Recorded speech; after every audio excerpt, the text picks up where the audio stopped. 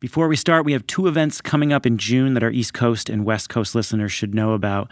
On June 15th, Postscript Media is holding Transition AI Boston. It's a one-day conference in downtown Boston digging deep into the applications for artificial intelligence in the energy system. We're going to have panels, networking, and a workshop on ChatGPT. Speakers include Priya Donti, the co-founder and executive director of Climate Change AI, Pamela Esom, who is the former executive director of AI and technology at the U.S. Department of Energy, Patrick Walsh, a general partner at National Grid Partners, and Savannah Goodman, the data and software climate solutions lead at Google. So if you're in the business of energy and climate tech and a better understanding of AI is important to your job, you should come to the event. Again, downtown Boston, June 15th. Our listeners get a 20% discount.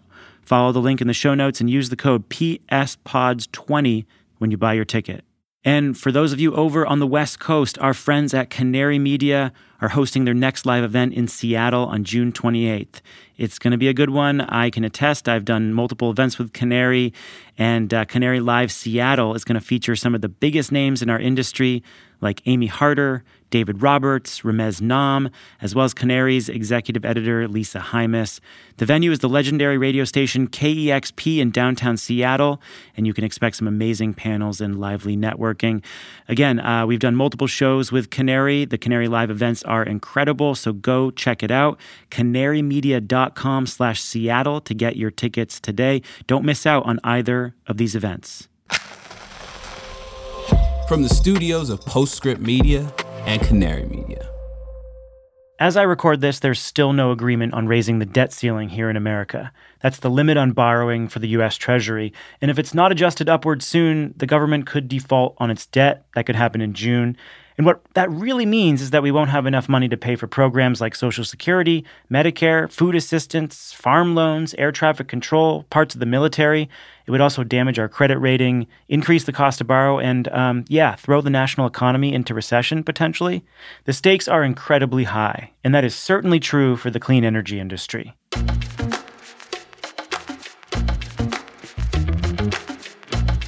Republicans with a slim majority in the House of Representatives want to slash spending before agreeing to raise the debt limit.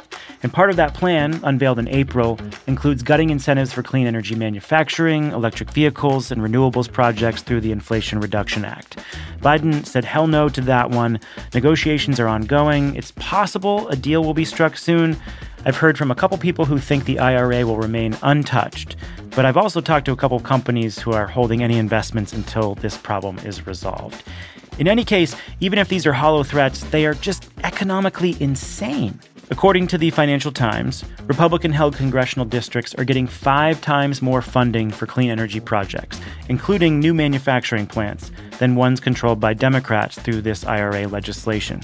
That's 77,000 jobs hanging in the balance in Republican districts. And thanks to the IRA, a lot of activity is already happening. So the U.S. Department of Energy has estimated that 13 battery gigafactories have been announced in the U.S. That's from earlier this year. That's huge. Shalini Ramanathan is the director of origination at Quinbrook Infrastructure Partners. She goes out and finds large projects worth investing in, and she's paying close attention to the surge of new manufacturing plans since the IRA was passed last year. If you have solar manufacturing know-how, the U.S. is a great place to do business right now. So we saw LONGi announce a deal, a 5-gigawatt project, the solar plant in Ohio. Invenergy is going to be an anchor customer for that, but it'll serve other customers as well. So solar batteries, huge opportunities to create here, and manufacture here, and then capture that value. In the 9 months since the IRA was signed into law, $28 billion in new manufacturing investments have been unveiled. Credit Suisse expects the IRA to support $1.7 trillion in new manufacturing in a decade. And Shalini is watching the space, eager to see the growth, but also eager to see a whole new category of customers, because a green industrial strategy needs green electrons and molecules to run it. we're all asking the question, now that we have low-cost green power, what can we do with it? What other sectors can we decarbonize? What new products can we make?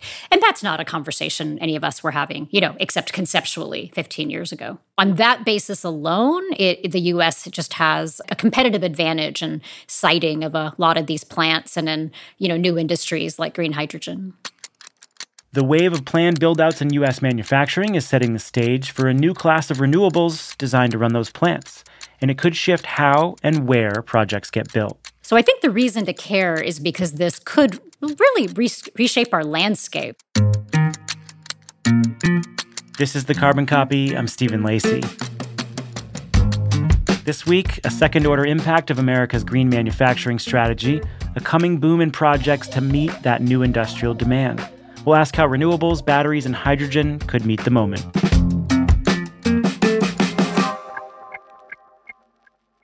I want to take a brief moment to talk about the new season of the Big Switch podcast. We've been working on this for the last 6 months. We're so excited to bring it to you.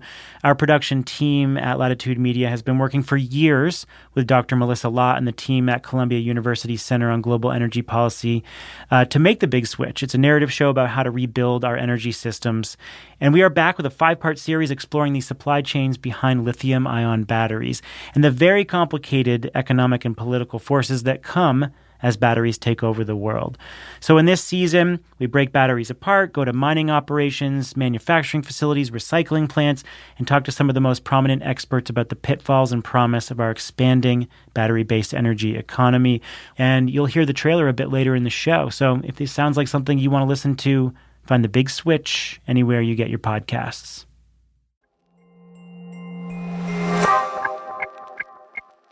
A few weeks ago, we had a show about Biden's green industrial strategy. If you haven't heard it, I recommend you go back and check it out. It's kind of about the history and the principles behind that strategy. It'll take some time to really know how it's working, but the early signs are positive.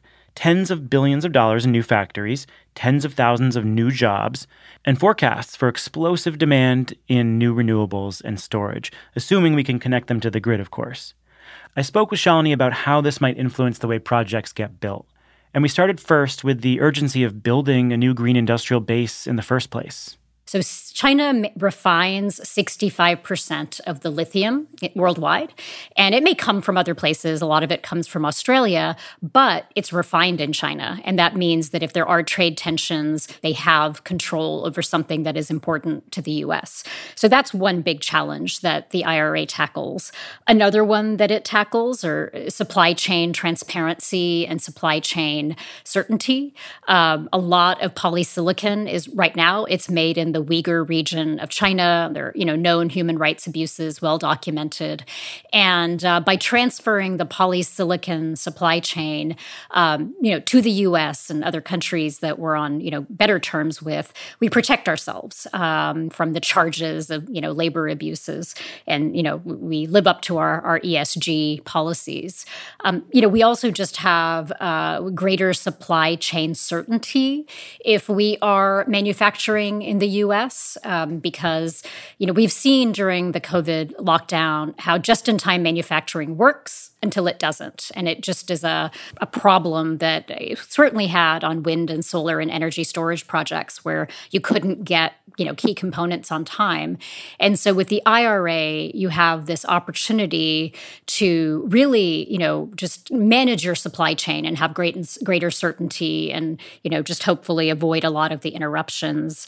And finally, there's an amazing initiative in the IRA to create jobs in the U.S.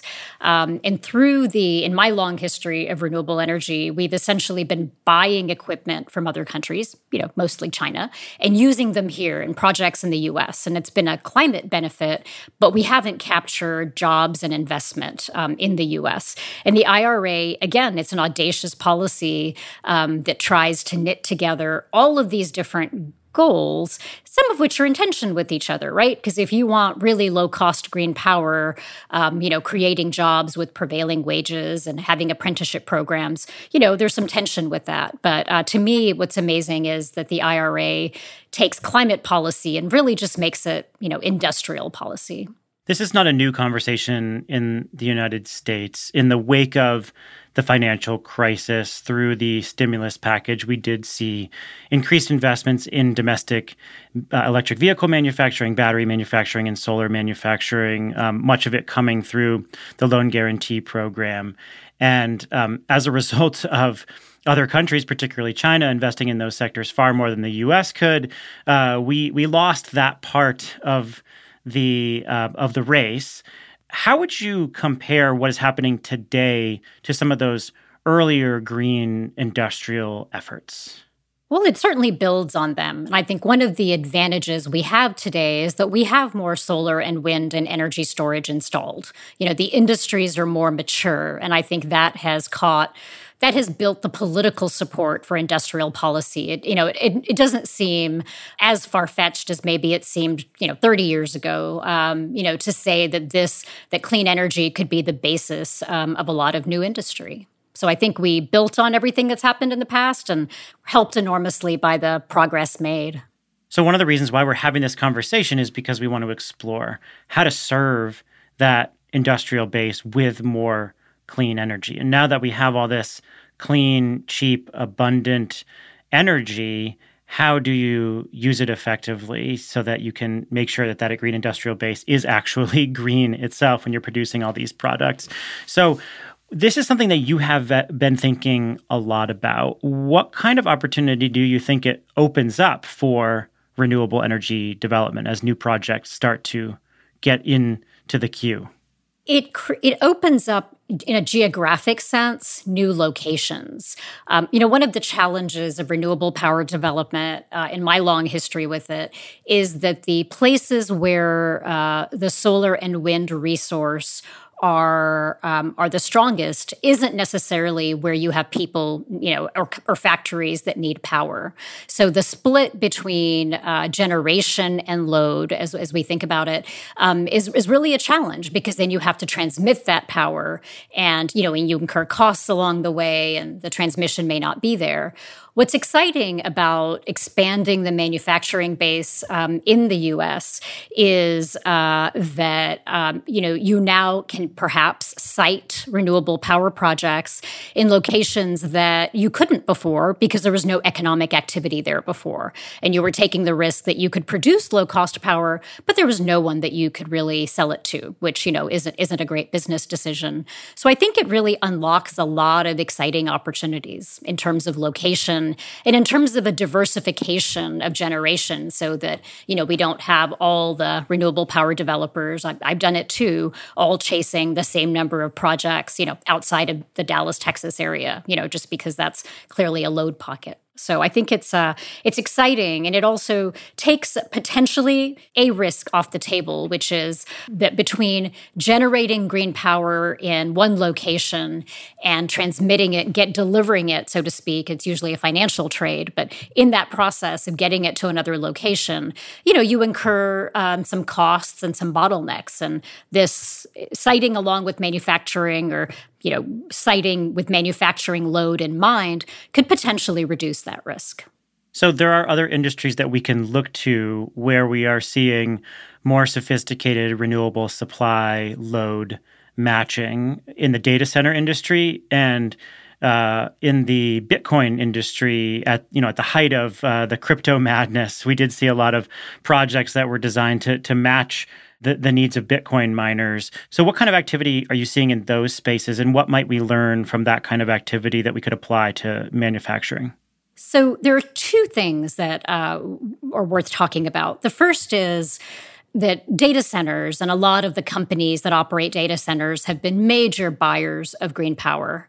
And because they have, gigawatts of power purchase agreements, many of them, Google comes to mind, are really pushing for 24/7 green power, which is to say that a given data center, every hour of power that it consumes off the grid, brown power, should be matched by green power, every hour of it, right? And that's really different from saying that in the aggregate, all the power that's consumed is matched by what's produced. They're really focusing on that matching. And we think about this a lot at Quinbrook, and one of my colleagues calls it the missing hours problem, because you inevitably will have a few hours where wind or solar or battery storage are too expensive, and so that matching that 24/7 profile becomes a challenge. And this is an ongoing area, of innovation. So we'll see what we figure out. In terms of Bitcoin, I think one of the reasons that cryptocurrency is interesting is because it's interruptible load.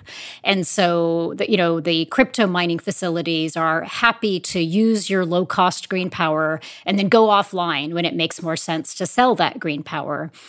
And that doesn't have to be specific to crypto mining. There are perhaps other facilities that can follow renewable generation instead of just using power whenever they need it and, trying to match their usage profile. So I think there are lessons to be learned from, existing experience with green power procurement.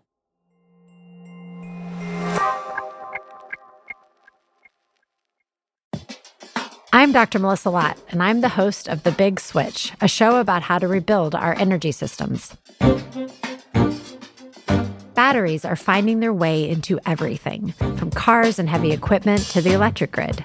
But scaling up production to meet the demands of a net zero economy is complicated, and it's contentious. If every country says we need to own the entire supply chain because we want all of those economic benefits, it's going to make the clean energy transition so much harder. In a new 5-part series, we're digging into the global battery supply chain, from mining to manufacturing, and we're asking what gets mined, traded, and consumed on the road to decarbonization. If we think climate change is the existential threat facing our planet, we have to be having a broad conversation about where we want to get the minerals that build these products. Listen to The Big Switch from Columbia University's SIPA Center on Global Energy Policy, available on February 28th, wherever you get your podcasts.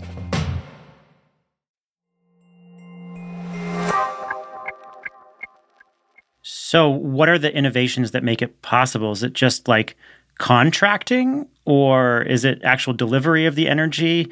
Where do the innovations need to happen? There are definitely some technology innovations. Like, I think long duration batteries are interesting and worth watching, and there's some exciting things happening in that sector.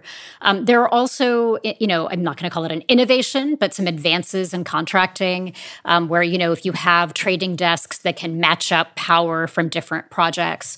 And I also think that green hydrogen could potentially have a role to play. It's early days for green hydrogen. As much as I love talking about it, it's worth noting. It's just really at its start as an industry, but you could have green hydrogen providing backup power to fuel cells, and that would be a way of getting to 24/7 power. I'm not offering to sign any contracts for that today, but we're thinking about it.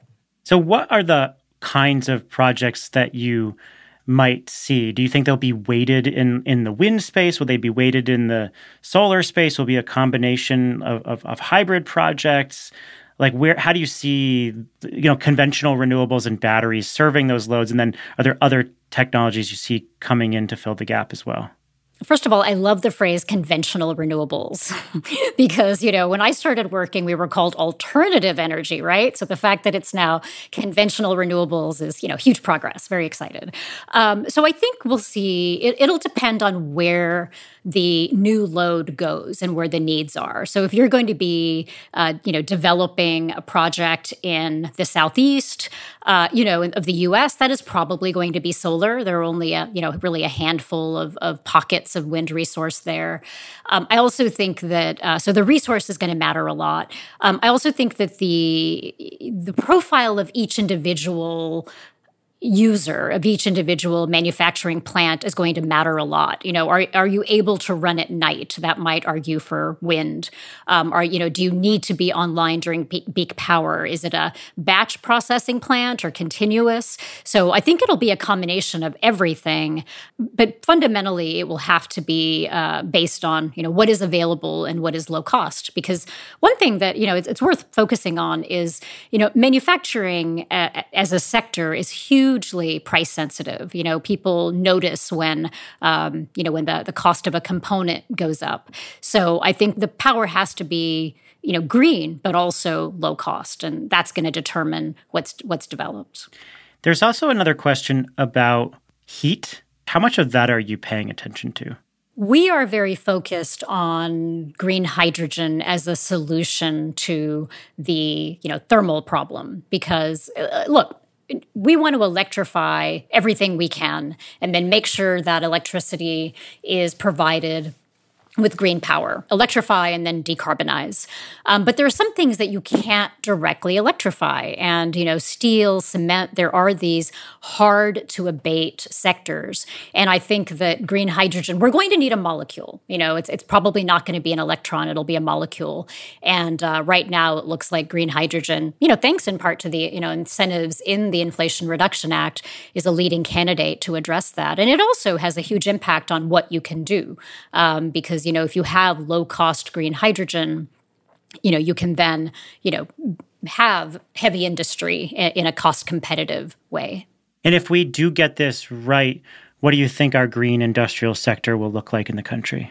I think that the biggest change is that instead of just buying equipment to make, to build projects, we're actually manufacturing equipment and actually a little bit more in control of our destiny and a little bit less worried about supply chain interruptions. I think anyone who's been working to deliver a project in the past few years has really seen how interruptions in supply chain can create real hassles and increase the price. And I think by controlling more of the supply chain and, instead of buying the components we need, making them, we just capture more of the value. I think it leads to a lot of wealth creation. The U.S. now has two advantages. It has, on the whole, on a global basis, low-cost green power, and it has the incentives in the Inflation Reduction Act. And that means that it's going to be really hard to beat the U.S. as a location for manufacturing. The low-cost green power, that's directly a result of the fact that we've installed gigawatts worth of projects. That, didn't happen overnight. It happened because of, all the hard work of the industry to getting steel in the ground. And those two factors, along with, the fact that we have talented workforce, we have universities, it feels like a lot of things are aligning to create change right now. Shalini Ramanathan, thank you so much. Thank you so much. Thanks for having me. And that's going to do it for the show. The Carbon Copy is a co-production of Postscript Media and Canary Media. Don't forget, we are both holding events for East Coast and West Coast listeners. We've got Transition AI on June 15th in Boston.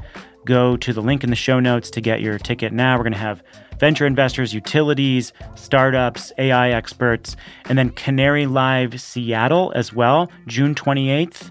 That's going to be at KEXP in Seattle, and they've got some awesome people, including Ramez Nam and David Roberts there, and some Canary editors. So go to the show notes. You can find both events there.